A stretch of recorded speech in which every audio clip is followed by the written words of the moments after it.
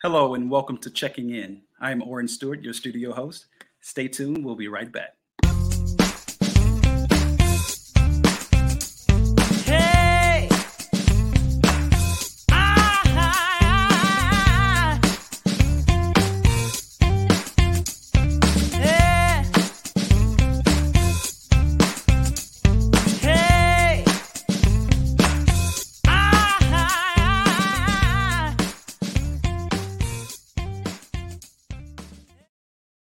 Once again, welcome to Checking In. I'm your studio host, Oren Stewart. Now let's introduce our host, Miranda and Leon. Welcome. Oren, thank you. Hi, good to see you both. Good to see you as well. Have a great show. Good to see you as Thank well. you. Miranda, how you doing? I'm great. I'm happy to be back and have more conversations. Yeah. Looking forward to having another great conversation.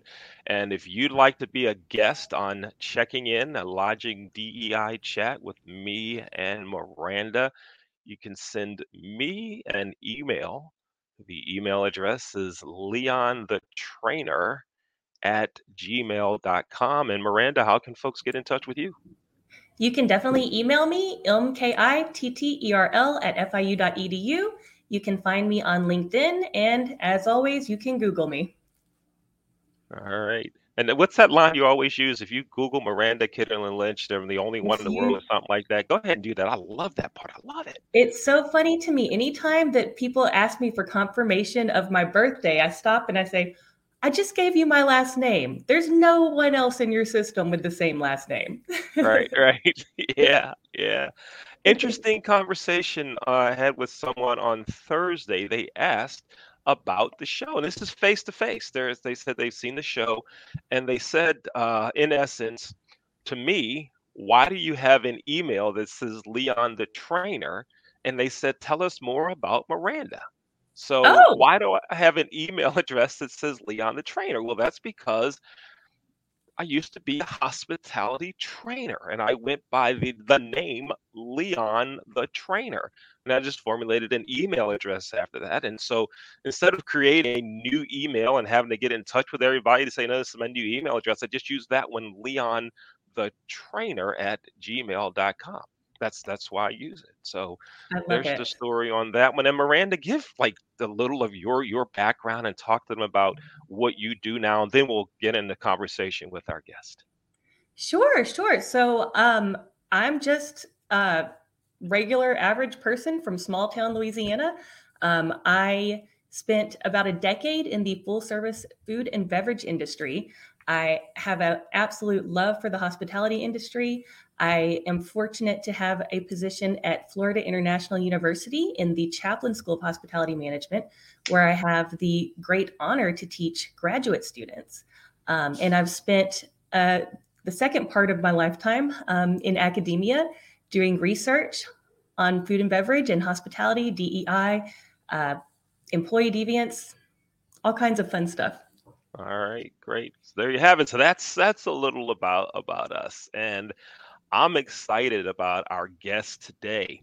Our guest today is Chris Adams. Let's bring Chris into the studio and we'll talk. Hey, Chris, how you doing? Good morning, both of you guys. How's it going? Amazing. Everything is Excellent. well. Now, Chris, you and I met way back when I was a trainer with Choice Hotels International, and you attended one of my general manager certification classes, and Yes, I we did. got to know each other and had a groovy time together in that class. You remember that, don't you? And what struck me about and what made it so memorable was your infectious enthusiasm and engagement and the way that you embrace training. Learning is fun. You made it fun. You made it enjoyable. It was very lively. So I dare say that nobody came close to falling asleep in your class. That's right. You don't sleep in my classes. That's right. Especially when you're talking about finance. Oh, here's that line. So Miranda, we used to do this section on finance that everyone would get very anxious about, right? And it was a pretty large section of the class was about finance. And instead of waiting for to cover finance on that one day, we would start it on the first day and do it in bits and pieces. So maybe one day we do ADR, occupancy percentage, and RevPAR, right? That's like day one. We gradually do it. So I used to introduce it by saying, let's talk about finance. And folks loved it. And Chris was a joy to have in class. But Miranda, the thing that I recognized in Chris by being in class with him and then developing a relationship and a friendship with him after is that he was always full of ideas and different ways to think about things that we would go through as a hotel operator, things we were going through as hotel managers. And I always appreciated that about you, Chris. I appreciate that, and likewise. So it's I'm very honored to be on the show today. Great. So, Chris, give us a little about your background, what you've done, what you're doing now, all those types of things, so our viewers get a taste of who you are, please. Like both of you, my background over the last 30 years has been in hospitality. Have held a number of different roles with quite a number of different brands. And, I started as a housekeeper back in 1986, and through some hard work and good fortune to work with some phenomenal mentors, had an opportunity to really learn this business from the bottom up. And, as I've gone through this journey, I have found it, extremely important to give back and to be able to share, some of the things that I have been given so, unselfishly by individuals over the last number of years. And in addition to working in a couple of hotels now, I've had the opportunity to work with a PR firm, WC Consulting, out of Winston-Salem. And we do a lot of brand awareness, a lot of imaging for attorneys and individuals who have written books, who are trying to really take their career, to the next level. We also operate a speakers bureau, and we've given our individuals a platform to really, share their stories and get their message across. That is so cool. I have so many questions for you, and I'm so excited to have a conversation with you today. But I really have to ask you, how do you identify demographically first? Well, right now I am actually based out of Melbourne, Florida. Originally from Durham, North Carolina, and have been down in the Florida area for the last 4.5 years, minus about a 6-year break, or correction, 6-month break. Okay, and do you identify as male? I do, Caucasian? yes. Caucasian or white? Male Caucasian, yes. Okay. See, I asked because you mentioned that you started in housekeeping, and I've not met many white men in housekeeping. So how was that? How did you get started in that particular area? It's an interesting story now. Back in 1986, my daughter Sierra had just been brought into the world, if you will, and I needed a job. And I can remember in Greensboro, North Carolina, going up and down the street, just putting in applications. And I came about this place, I'll never forget it, called the Skylight Inn. And they hired me on the spot as a male housekeeper. And I believe I was making $3.55 an hour. But I needed a job. I didn't know necessarily what I wanted to do. I just knew I needed a job. And, that interesting start, I think, gave me a lot of interesting experience that I've carried throughout my career. And, obviously housekeeping is near and dear to me. And certainly I can fully appreciate, what, the housekeeping department goes through. And I think that's really channeled my spirit of humbleness in this industry as I've, been able to move into, different positions. That's incredible. Wow. And walking down the street, putting in applications, that's something that I believe many of our listeners will never experience in their lifetime. It's such a different world now. It is.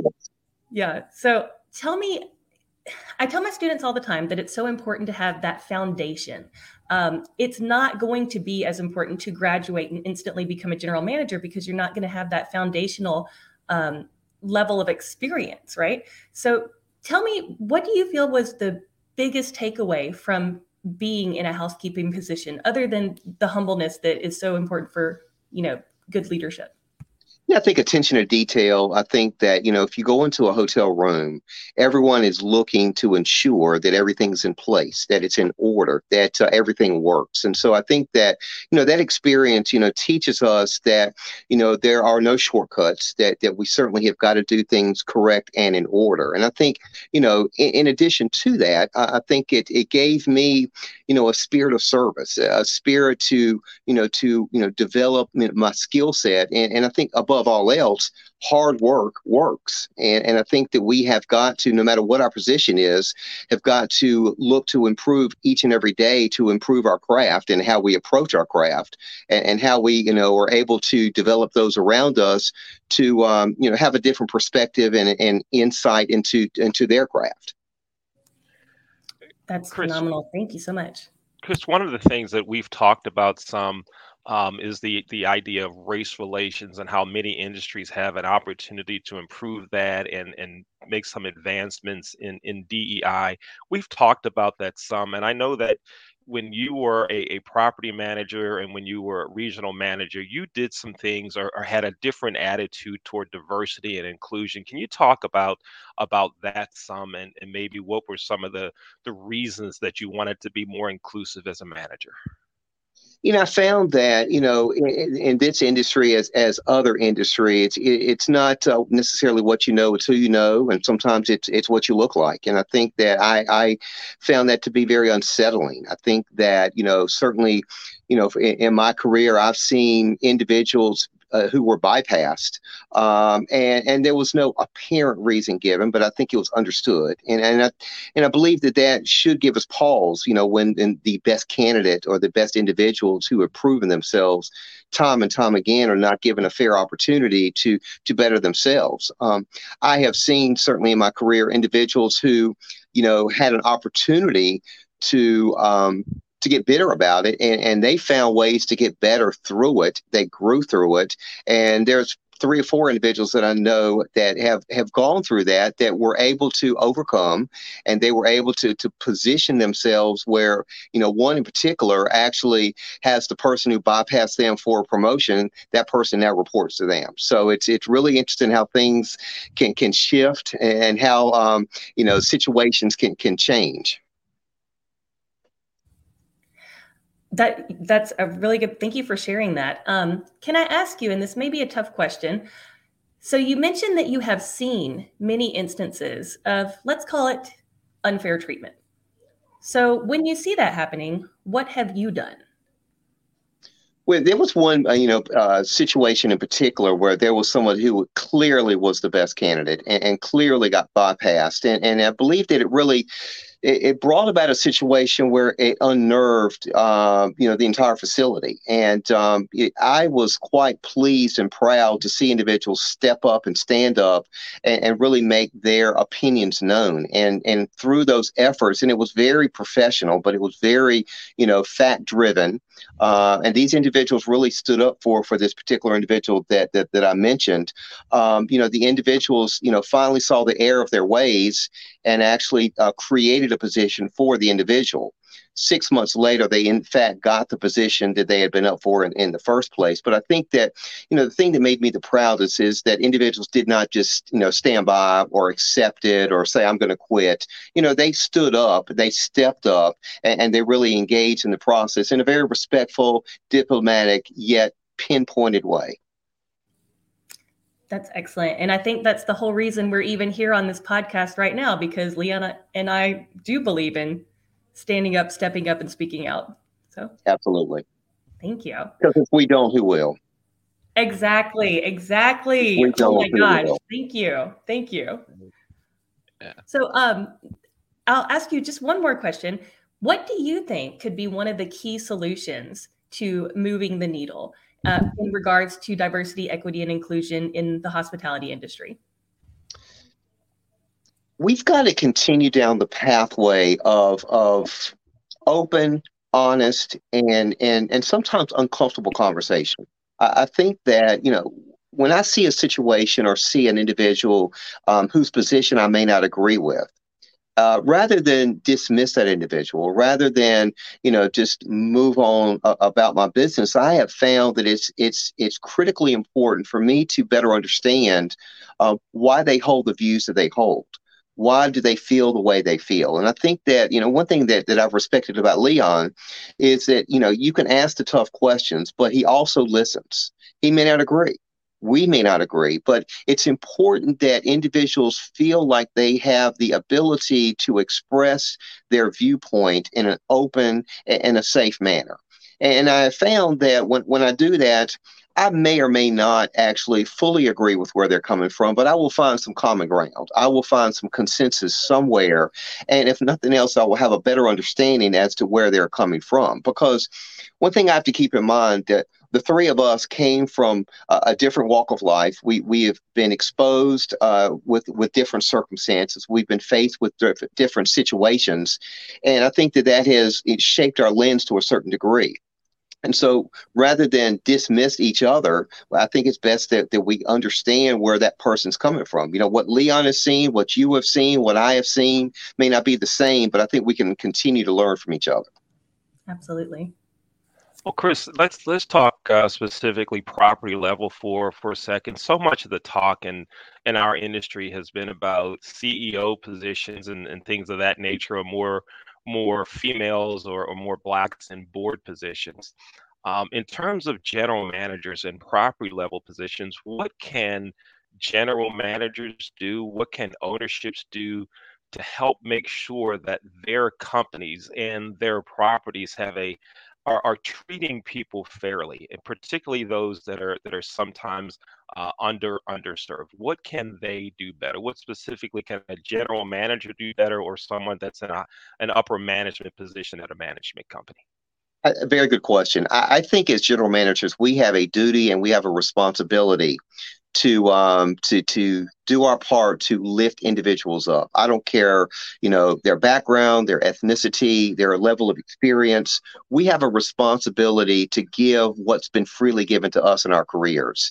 And what I have found, when you can stand by somebody, when you can speak up for someone, when you can advocate for someone, essentially what that's doing is creating an experience where individuals will get noticed. And when individuals feel engaged and they feel noticed, they become a lot more productive. They come up with ways to, improve how they do what they do. And I think that really what it comes down to is, if all things are equal, the individuals that are continuing to demonstrate a value add, continue to advocate, continue to be a part of the solution as opposed to the problem, these are the individuals that are in a position to be able to elevate their platform, if you will. And when you have a platform similar to this show here, we have an opportunity to reach individuals that need to be reached, individuals who may not understand that, you're not in this by yourself. There are individuals who will freely provide opportunities, but, sometimes we just have to be willing and humble to ask for help. We need to find a mentor, find someone who's been down the path that we hope to go to. And there are a number that I've seen in my career, who are in a position that I thought I wanted to be at. So, why reinvent the wheel? I actually, reached out to them, and they freely shared, some of their, secrets to success. And really wasn't a secret. It was hard work, focus, and discipline. Yeah, absolutely. I'm a big supporter of finding a mentor and mentoring others. So I'm glad that you mentioned that. And I'm also glad that you mentioned how people really do want to help you. People do want to share their tips for success. People want to share their failures so you can learn from them. So again, if you're listening, if you do not have a mentor, reach out to someone. Reach out to me, reach out to Leon, reach out to Chris. And if you don't have a mentee, what are you doing? Go help somebody today. Yes. I saw on LinkedIn that you posted a really cool read talking about knowing why we do what we do, right? And I think you kind of touched upon that when you were mentioning how the three of us here on this platform, if you will, have different lived experiences, and thus we view the world differently based on that.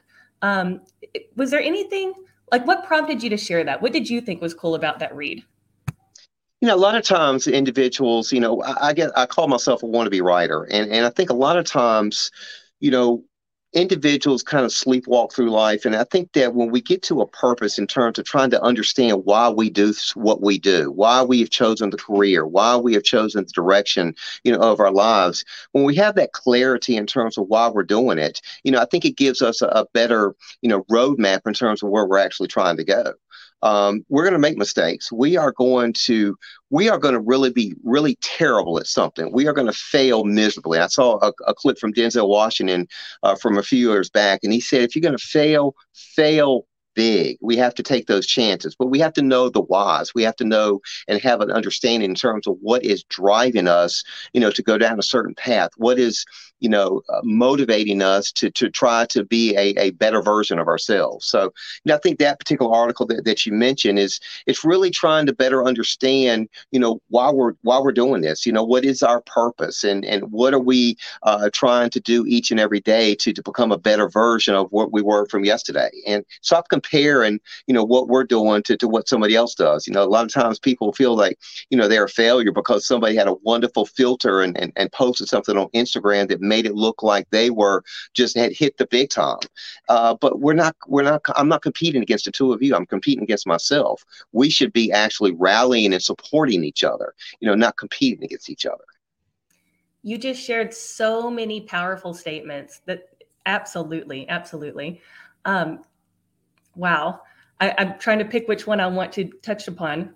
But our last guest on the show said that we should normalize making mistakes. And I think that that's really important, especially with the threat of cancel culture, because we don't know what we don't know, right? And how are we going to learn unless we're making mistakes? So tell me. I love that. If you will tell me, what would you consider to be your biggest learning lesson due to any mistakes that you have made? I think one of the lessons that I have learned, we constantly have got to shift.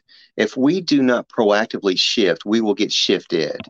One thing I have found in my personal and professional walk is that, we get a nudge sometimes that we need to move in a certain direction. And it may not be, a very distinct nudge, but, it'll be a nudge. And we have an opportunity to move in the direction that we're called to move into. And if we don't, we will get shifted. And I have found that some of the greatest lessons that I have learned have been through adversity, because adversity is going to create a blessing, and it's going to create a lesson. And through the adversity brings about pain, but pain always leaves a gift. And the gift is what we need to learn and what we need to grow through to get to the level that we need to get to. I've learned much more from when I have failed. I have learned much more when I have just really just messed up terribly. Because, when somebody's, bragging on you and somebody's, lifting you up and applauding your efforts, sometimes you lose that spirit of humbleness. But it's when people turn their backs, when people don't know what to say, when you're almost left alone and you're actually having to, in a spirit of humbleness, or you call it a valley experience, that's what you learn when you learn who you really are, what you need to know, and what you need to grow through to get back to the level that you need to get to. Mm-hmm. Thank you so Chris, much. yes, so true. And Chris, Miranda, you mentioned about some of Chris's writings. Chris, can you share? You're on LinkedIn, hot on LinkedIn, right? Chris Adams. So make sure you go there to check out some of the things that Chris is writing about, some of the things that he talks about. And Chris, early on in our conversation, we talked about when you were in a class that I was teaching. And there's something that you did. There's two things that took place in that class, and you did it so naturally. I don't even think you recognized what you did. But as a Black man teaching the course and watching the interaction, I'm going to tell you the two things that you did that I will never forget. First, when we went around the room to talk about where you've been, what do you do for a living, tell us about your background, all that stuff, like you do in any other class, tell me, hi, introduce yourself. Hi, I'm Leon, that type of deal. All right. One of the ladies in the class, African American lady, said that she spent most of her time in housekeeping. And when we were talking about some housekeeping aspects of the course, and we broke up into groups, you were in the same group as her, and she was talking about some of the secrets of the trade, and you were like this looking at her, right? You were embracing it all. And something else I remember, it relates to that finance part. There was someone that was struggling in finance, and I remember you staying after class to work with them, right? Almost like you were the secondary teacher, right? Working with them. You So inspired me. tell me about those two things, about you willing to learn from this African American lady, and then hours later being able to help someone. Where did that come from in you? Tell us about how you developed that in you, that mindset. You know, both my parents were educators, and one thing that I learned early in life, that we're not on this journey by ourselves. We all have a gift, and I better myself when I'm learning what somebody else is very good at. I think we always have to have a spirit of empathy. We have to have a spirit of engagement. I've mentioned this before, but to learn from others is one of the most valuable tools and gifts that we can actually receive. You know, some of the most successful individuals are some of the most humble individuals, because they're constantly trying to find new ways and new techniques. And it's not always the CEO that's going to teach it to you. It could be the individual who is cleaning the office building. It can be the individual who's selling the newspapers, who's behind the line of a cafeteria. Everybody has a story. Everyone wants to be a part of something, and everyone wants to feel like they matter. And I think that if each one of us can create that spirit in one another, that yes, you matter, how cool of a feeling does that leave somebody after we walk out the door? You got two opportunities here when you walk down the hall. You're going to either inspire someone or you're going to irritate someone. And I think that we have to define who we want to be as an individual, to be either an inspiration or an irritation. Now, irritation is not always bad, because an irritation can be someone who's holding you accountable. But when we inspire one another, that always causes somebody to resonate, to say, you know what, somebody gave it to me, let me pass it on to someone else. So I think, going back to your earlier statement, it's what we do to make somebody feel valuable. I love that. I bet your organization has just the best culture. We do. And I must brag, it's 81 Global, and we're based out of Hollywood, Florida. And I've been very, very impressed with, just how they treat everyone, how they respect everyone, and how, quite frankly, it's a two-way street. And I've had the opportunity to work with some phenomenal companies who walk the walk or walk the talk. And one of my sayings is, don't talk about it, be about it. And so our words have to be in alignment. Our actions have to be in alignment with our words. And if they are, then we're certainly on a pathway to success. Yes, absolutely. Shout out to Hollywood, Florida. I've lived there. I lived there for a long time. Great area. So, yes, it is. Leon, how much time do I have? Time for one more question or two? Yes, go ahead. One more. Yep, we're good. All right. I'm going to ask you my favorite question to ask all of our guests. And that is, if you could go back in time, what would you tell your 20-year-old self? That's an awesome question. Don't be afraid to take risks. Don't be afraid to fail. Continue to get outside of your comfort zone. I think a lot of times, we play it safe, but I would tell my 20-year-old self is, what? Two things happen. If you take a chance, you have a 50% opportunity to be successful. If you don't try, you have a 100% opportunity not to succeed. Excellent advice. Thank you so much. Thank you. I like it. Thank you, Chris. And one more time, Miranda, can you join us in this one? Let's talk about finance. Finance. Right. That's it. Every time I call Chris and he sees my name in the call, let's talk about finance. Finance. We were talking about all things hospitality related, and how it all connects to improving the culture. Leon, we're going to have to do a show on finance. We're going to have to do a show on finance. Oh man, you're gonna You're gonna make me get the calculator out? Is that what we're doing? Get it out and start doing some math. There you go. We need to take a poll on how many people know what you're holding in your hand right now. All right. Let's do that. Let's do that. The producers are talking in my ear right now. They're like, in the show, quit the foolishness. In the show. Okay. In the comments section, if you know what this is, say yes. If you don't know, say no. So when this airs, you can do that, or send Miranda an email, or send me an email, or hit Chris up on LinkedIn. Yes, I know what the calculator is. I know what Bonus points if you know what those blue buttons are for. I love now it. I got to get the calculator out again. What's the blue? Oh, the blue buttons. Okay. All right. There they are right there, folks. All right. Chris Adams, thanks so much for spending time with me and Miranda. Thank you. It's been a pleasure and an honor. Thank you both for your time today. Thank you. Let's go back to our studio host, Oren Stewart. Hey, Oren. How are you? I got to say, those calculators were a must-have on the desk 20 years ago. I miss them. Great show, you all. Thank you so much for joining us for another episode of Checking In. I'm your studio host, Oren Stewart. Please join us again next time.